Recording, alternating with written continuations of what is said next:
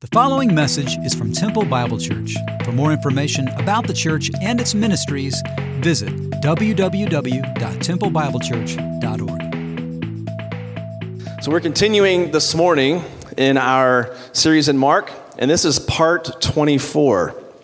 So we're going to be in Mark chapter 15 today. And in today's passage, we're going to hear about the trial and the resurrection. Not the resurrection, the crucifixion. Resurrection's next week. The trial and the crucifixion of Jesus. The only truly innocent man to ever live was not given the same rights as the worst criminals today.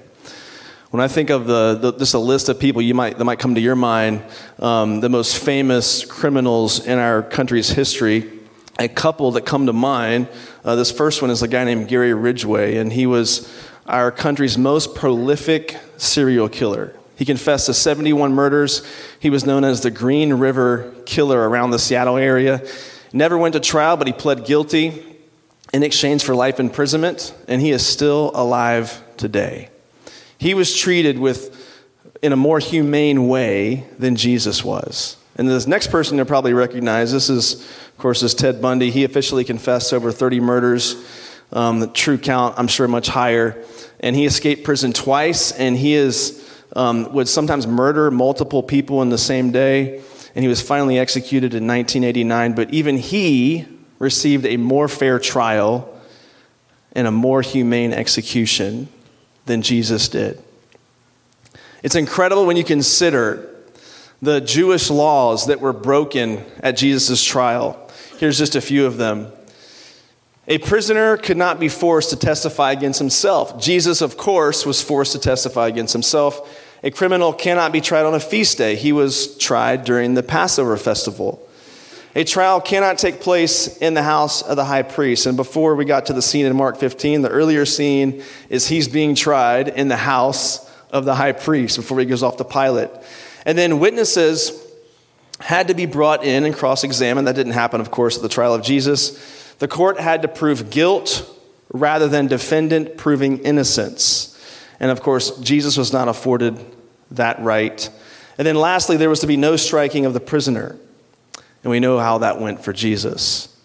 So all of these laws, these were the Jewish laws that they broke in their own law code that were broken at the trial of Jesus. And why do I tell you all this? Well, as unjust as all this was, it was all still under the sovereign plan of God. And so look with me in Mark 15, verses 1 through 5. And as soon as it was morning, the chief priests held a consultation with the elders and scribes and the whole council, and they bound Jesus and led him away and delivered him over to Pilate. And Pilate asked him, "Are you the king of the Jews?" And he answered him, "You have said so." And the chief priests accused him of many things, and Pilate again asked him, "Have you no answer to make? See how many charges they bring against you?" But Jesus made no further answer, so that Pilate was amazed. Now, to give you some background between what's happening between Pilate and the Jewish people, Pilate was on thin ice with the Jews, but also with Caesar over in Rome. There had been 3 strikes against Pilate up to this point. You know that the Jewish people are not okay with graven images and symbols of kings or rulers being brought into their city. They would see it as an idol or a graven image. And so what Pilate did is he had signs and pictures of the image of Caesar marched through Jerusalem to make sure they know who's really in charge.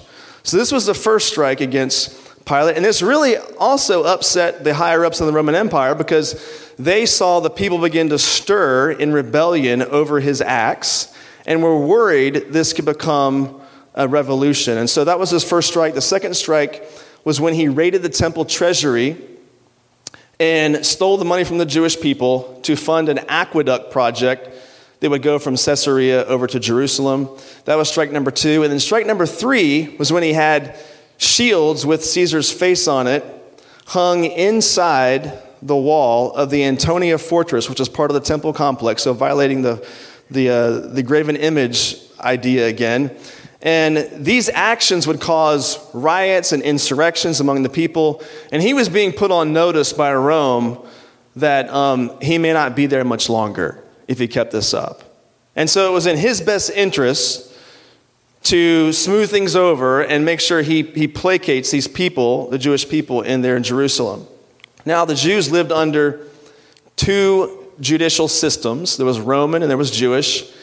And Rome was ultimately in charge, but they would allow the Sanhedrin, which is a religious court, to decide religious cases. But the thing is, the Sanhedrin didn't have the power to execute anyone. That right belonged only to Rome. So the Sanhedrin, they come along and they arrest Jesus, and they take him over to Pilate, the Roman governor.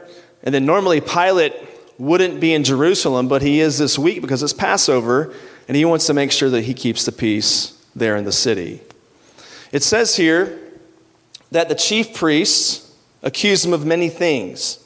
If you go over in Luke, those charges were subverting the nation of Israel, opposing taxes to Caesar, and then finally claiming to be a king. And this last charge was the one that Rome cared most about.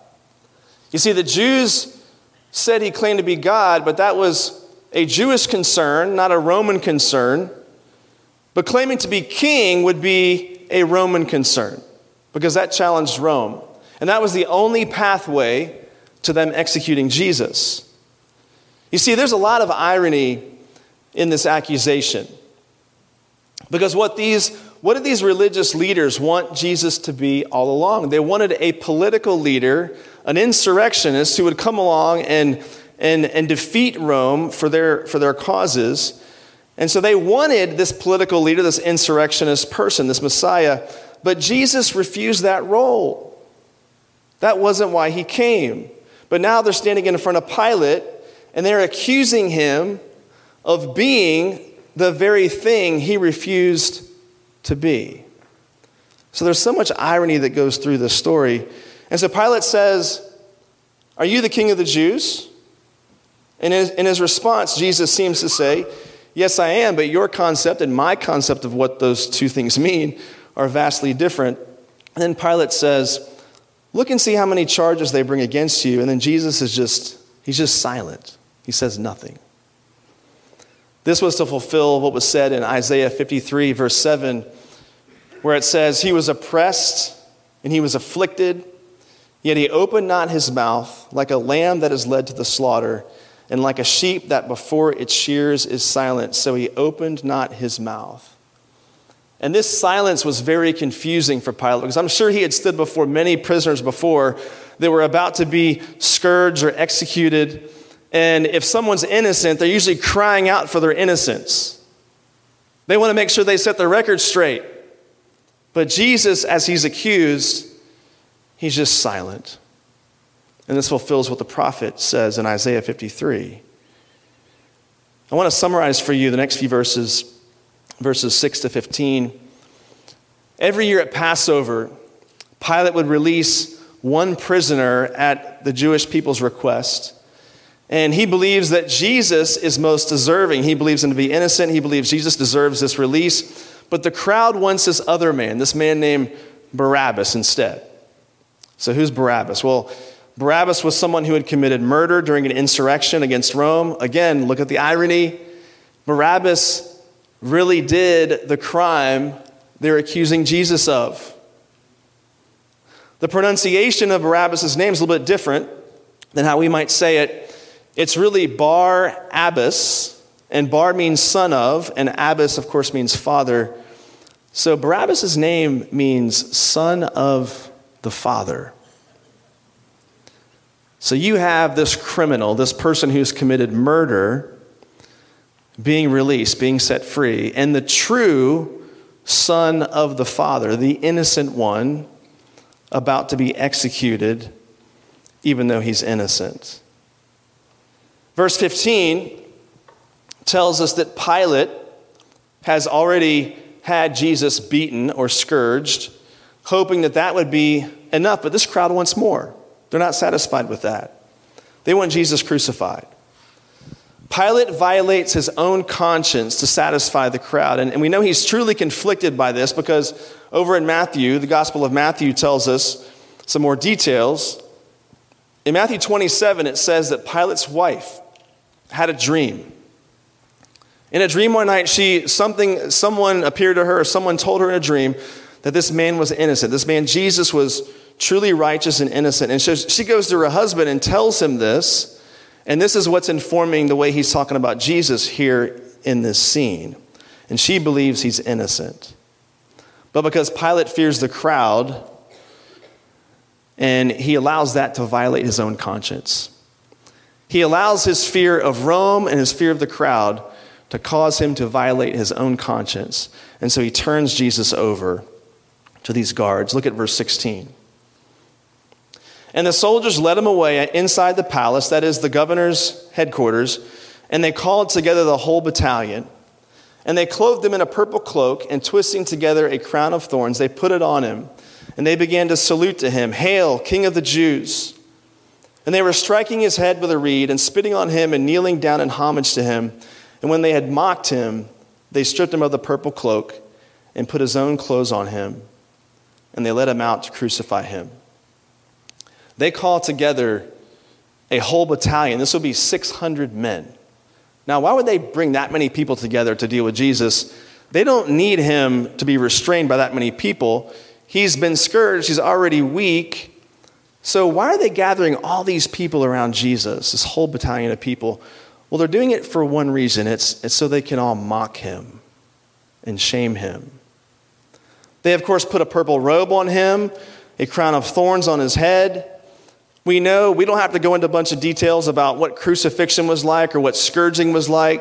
Many of you all have read those ideas, and you've seen some movies, I'm sure, about that. And I think the Gospels leave those details out because everyone knew back then what that would have been like. But Jesus, what's included here, I think it's important because what's happening here is mocking. They're putting this robe on him and this crown of thorns on him to mock him, that he says he's the King of the Jews. Now, when you think about the crown, whenever I think of certain films, except for, of course, for The Passion of the Christ, probably the most realistic of how they depicted this, but a lot of films will just show Jesus on the cross with a crown of thorns on his head with just some blood kind of trickling down his face. But you know that the forehead, the head, is one of the most vascular parts of the body. So whenever the skin breaks, it bleeds badly. I can think of a time when I was in high school. I was in a basketball game, and I went up for a rebound, and I take this elbow to the face. It didn't really hurt that bad. I'm running down the court, and my teammates look at me with horror on their faces because I had blood all over my face from one little cut in my eyebrow. Went to the hospital to get stitches. But you know, when you get a cut somewhere on your head, it just bleeds profusely. And so I imagine Jesus having this crown of thorns placed on his head. The blood must have just been pouring out on his face, getting in his eyes, in his mouth, down his beard. I don't think much of our imagination really does justice to what the scene looked like here. And so he must have been covered in this way with blood. And so this is all done, of course, to mock Jesus. And so why do they mock Jesus? We've been saying throughout the series that Jesus is either a liar, he's a lunatic, or he's Lord. Those are really the three options. We cannot sit on the fence about Jesus. He elicits a strong response in people. People either worship him or they despise him, and there's not much in between. And I think we of course still see him mocked today. There are many prestigious institutions in our country that they'll have a religion department in which professors who study Jesus don't really follow Jesus. It's really astounding to think about how someone could want to devote their life to study someone or something, but not really believe in what they're studying. I can't think of any other fields of study that are like that, where you study science, but you don't really believe in science.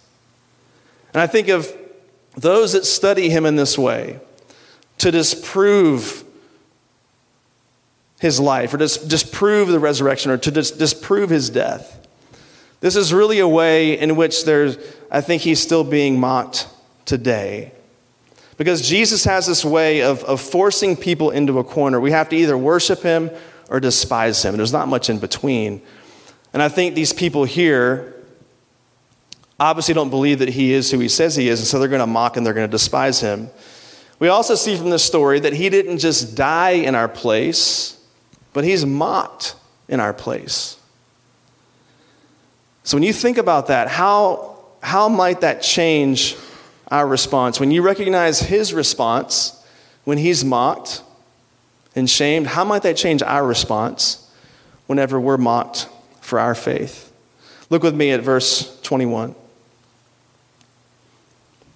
And they compelled a passerby, Simon of Cyrene, who was coming in from the country, the father of Alexander and Rufus, to carry his cross. And they brought him to the place called Golgotha, which means place of a skull. And they offered him wine mixed with myrrh, and he did not take it. And they crucified him and divided his garments among them, casting lots for them to decide what each should take. And it was the third hour when they crucified him. And the inscription of the charge against him read, "The King of the Jews." And with him they crucified two robbers, one on his right and one on his left. And those who passed by derided him, wagging their heads and saying, "Aha, you who destroy the temple and rebuild it in 3 days. Save yourself and come down from the cross." So also the chief priests with the scribes mocked him to one another, saying, "He saved others, he cannot save himself. Let the Christ, the King of Israel, come down now from the cross, that we may see and believe." Those who were crucified with him also reviled him. Roman criminals were forced to carry this heavy wooden crossbeam that would weigh 75 to 100 pounds sometimes. So Jesus begins to carry this, but because he's been scourged already and whipped and beaten, his body is weak. So they bring in this guy named Simon of Cyrene to come and carry this for him. This man Simon is probably coming in from the countryside into the city to celebrate Passover. And he's this person who's just a passerby, and he is whisked onto the stage, the central moment in history. And he is coming in to celebrate Passover, most likely, and now he is being asked to carry the cross of the final Passover lamb. Whenever names are mentioned, it's significant. This guy, Simon of Cyrene, had two sons, Alexander and Rufus, the text tells us. And some believe that this is the same Rufus that Paul mentions over in Romans 16, verse 13. Paul mentions someone by that name in that verse. And it also says that this man's mother is like a mother to Paul. So there's a really good chance that Paul knew this family really well. And then in verse 23, it says they offer him wine mixed with myrrh.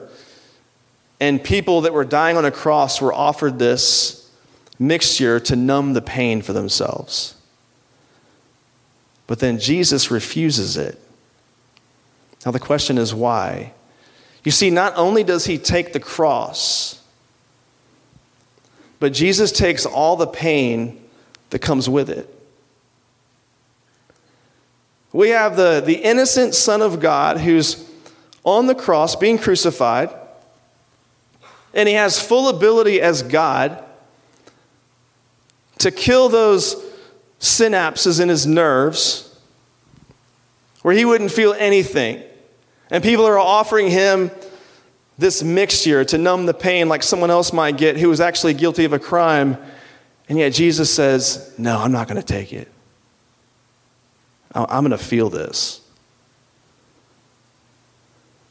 And so he chooses to feel every ounce of pain that's being done to him. Then after he's placed on that cross, verse 24 says that people are casting lots for his clothing. This is mentioned over in Psalm 22. If you want to read a psalm that parallels the crucifixion, read Psalm 22.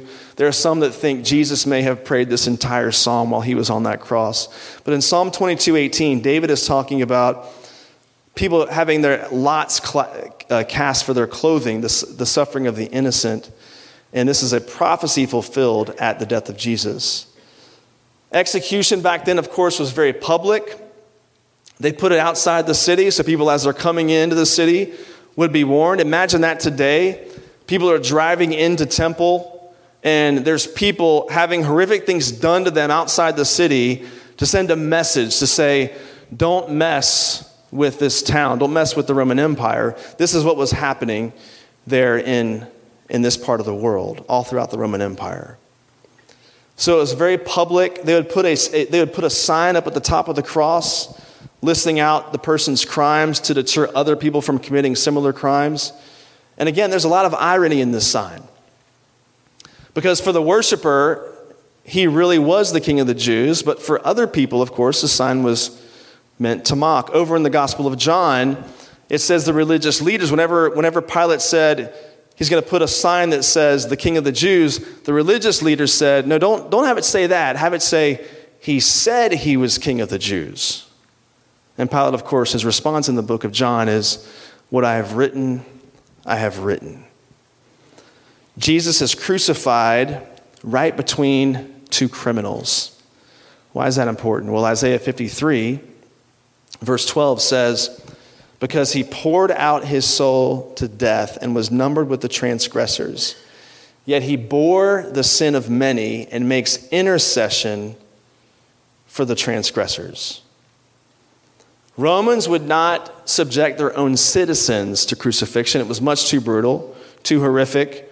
But here's Jesus, the most innocent man who ever lived, dying the death of the worst criminals. So he dies with criminals because he dies for criminals. Cosmic criminals, just like me and just like you. His only crime is being God. And so that sign's placed at the top of the cross, and it says, King of the Jews. But that wasn't the only crime that was nailed to his cross on that day.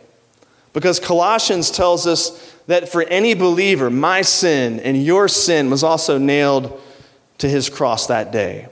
We call this imputation, where our sin is placed upon Jesus, but our record of debt's placed on him, but his record of righteousness is imputed to us, given to us for those who are in Christ.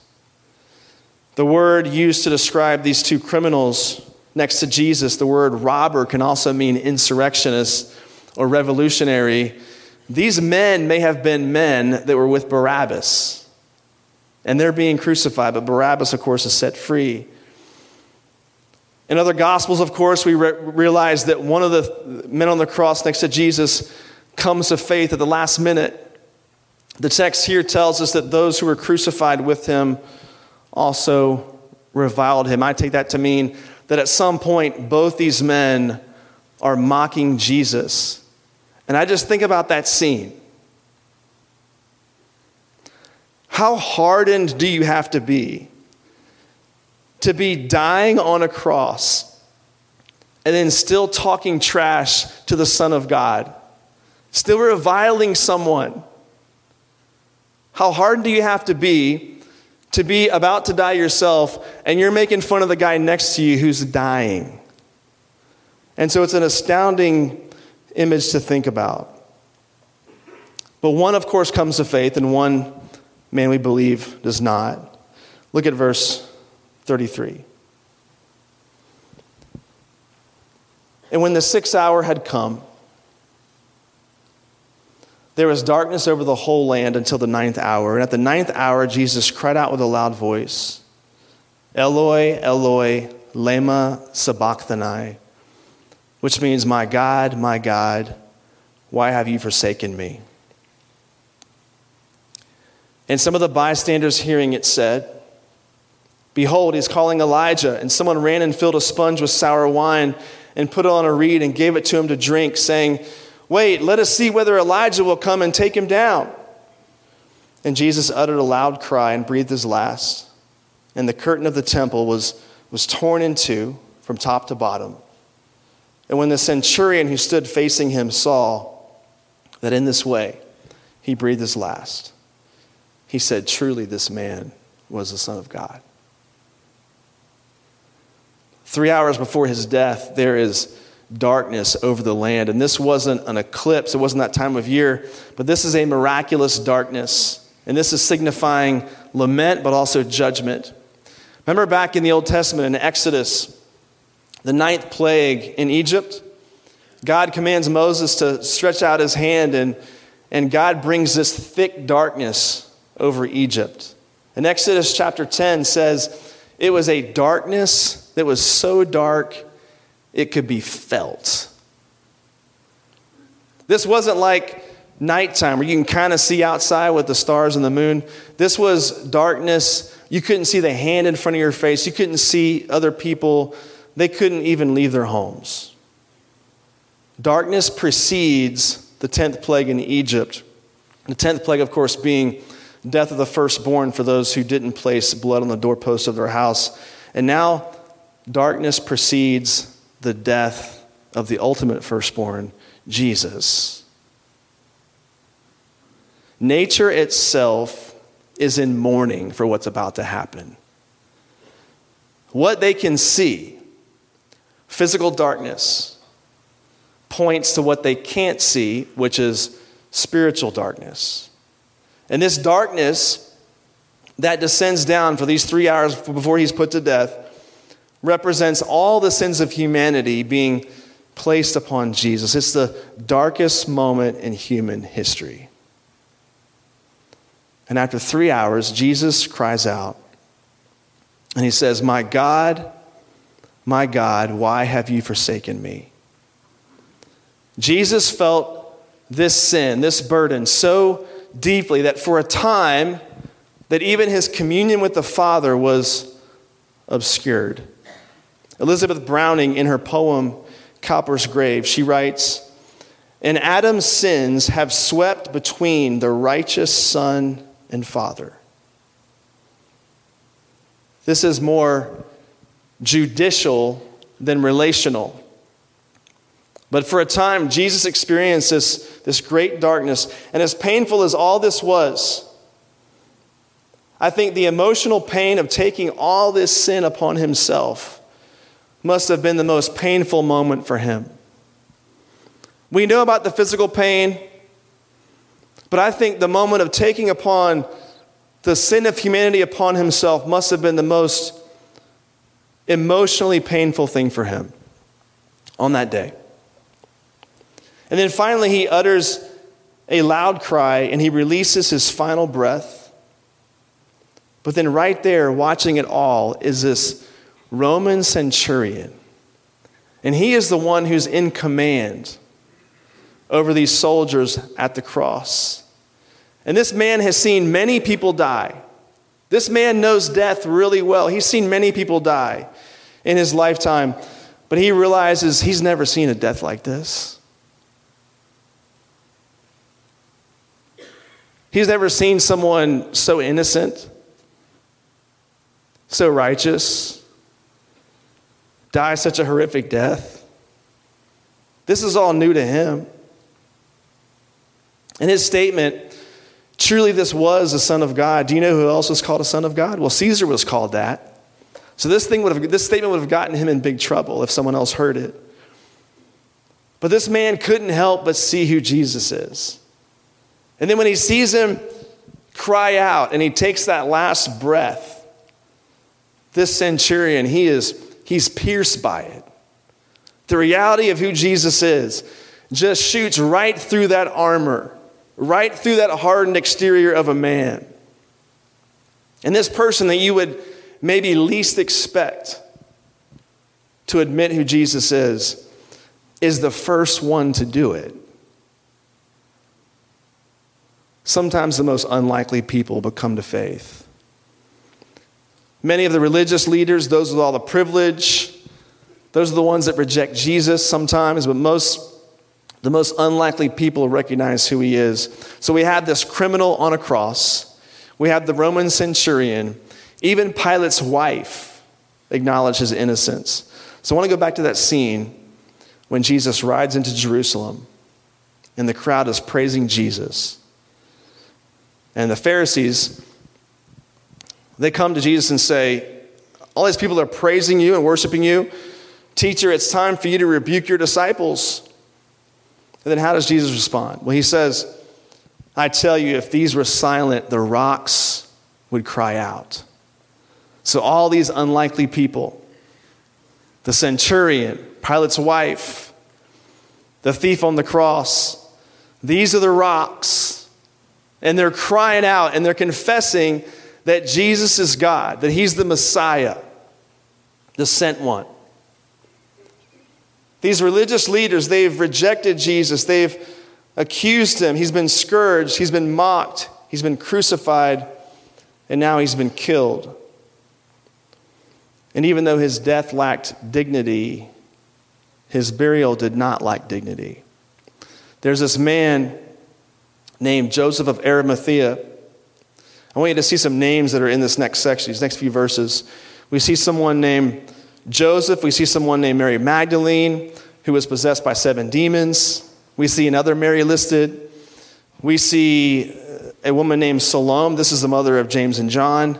And it says there are many other women who came to Jerusalem to see this event. Now, why is that important? Well, unfortunately, women were not seen as credible witnesses in the first century. They weren't even allowed to testify in court. And so if you're making up a story, you wouldn't include them in the story unless it actually happened. It wouldn't have helped a made-up story gain credibility. But they're included here, I think, because this is what really happened. These women saw this event and later, of course, saw the resurrection.